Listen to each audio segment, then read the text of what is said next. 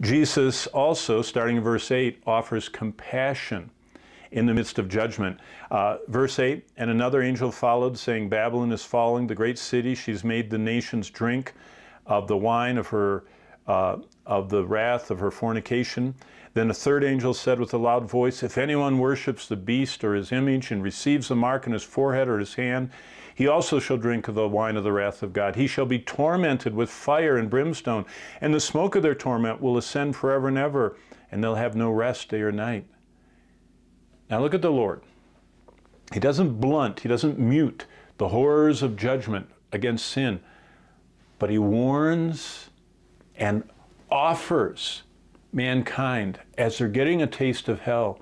He offers them through the 144,000, through the gospel angel, before he pours out his wrath. He keeps saying, repent, turn to me, believe, worship, I'm the creator.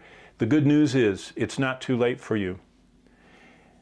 The passage starting in verse 8 is the second half of chapter 14, in which we're confronted with what happens to those who exist without Jesus: eternal judgment and condemnation.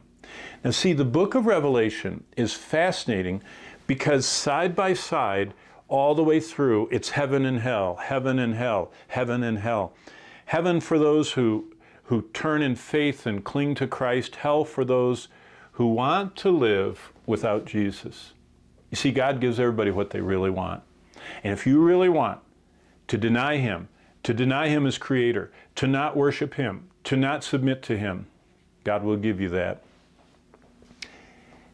The next slide shows what starts happening in verse 14. And I'll read that. And I looked, and behold, a white cloud, and on the cloud one like the Son of Man, having on his head a golden crown, in his hand a sharp sickle.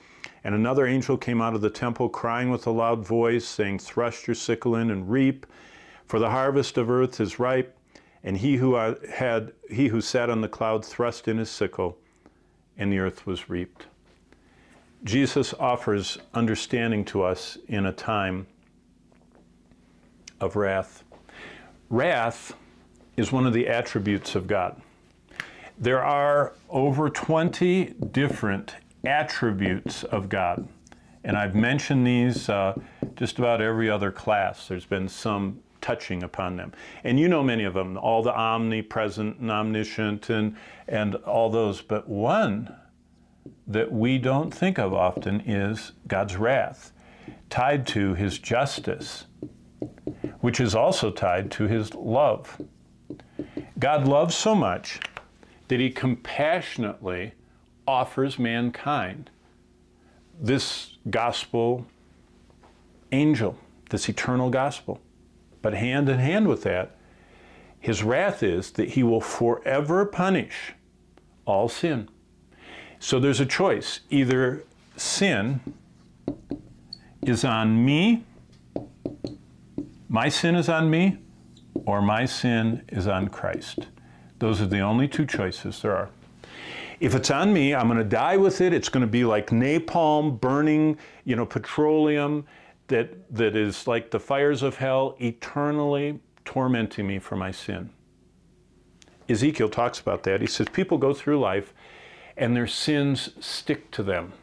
And it's like they have this gigantic pile of sin that gradually, Ezekiel said, it's like an avalanche that overwhelms them and they're buried by it.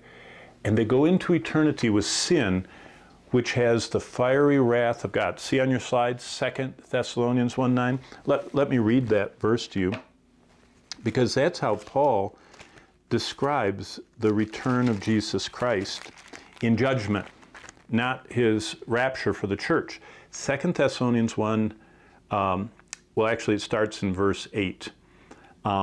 7. Let me start in 7. To give those who are troubled rest with us, for the Lord Jesus is revealed from heaven with his mighty angels. That's the second coming. Look at verse 8. In flaming fire, taking vengeance on those who do not know God and those who do not obey the gospel of the Lord Jesus. So those that don't respond to the everlasting gospel right here. Keep reading, verse 9. These shall be punished with everlasting destruction from the presence of the Lord and from the glory of his power. Jesus offers understanding in a time of wrath. The impenitent earth dwellers only face doom in their lives. They've said, God, leave us alone. So he does, forever.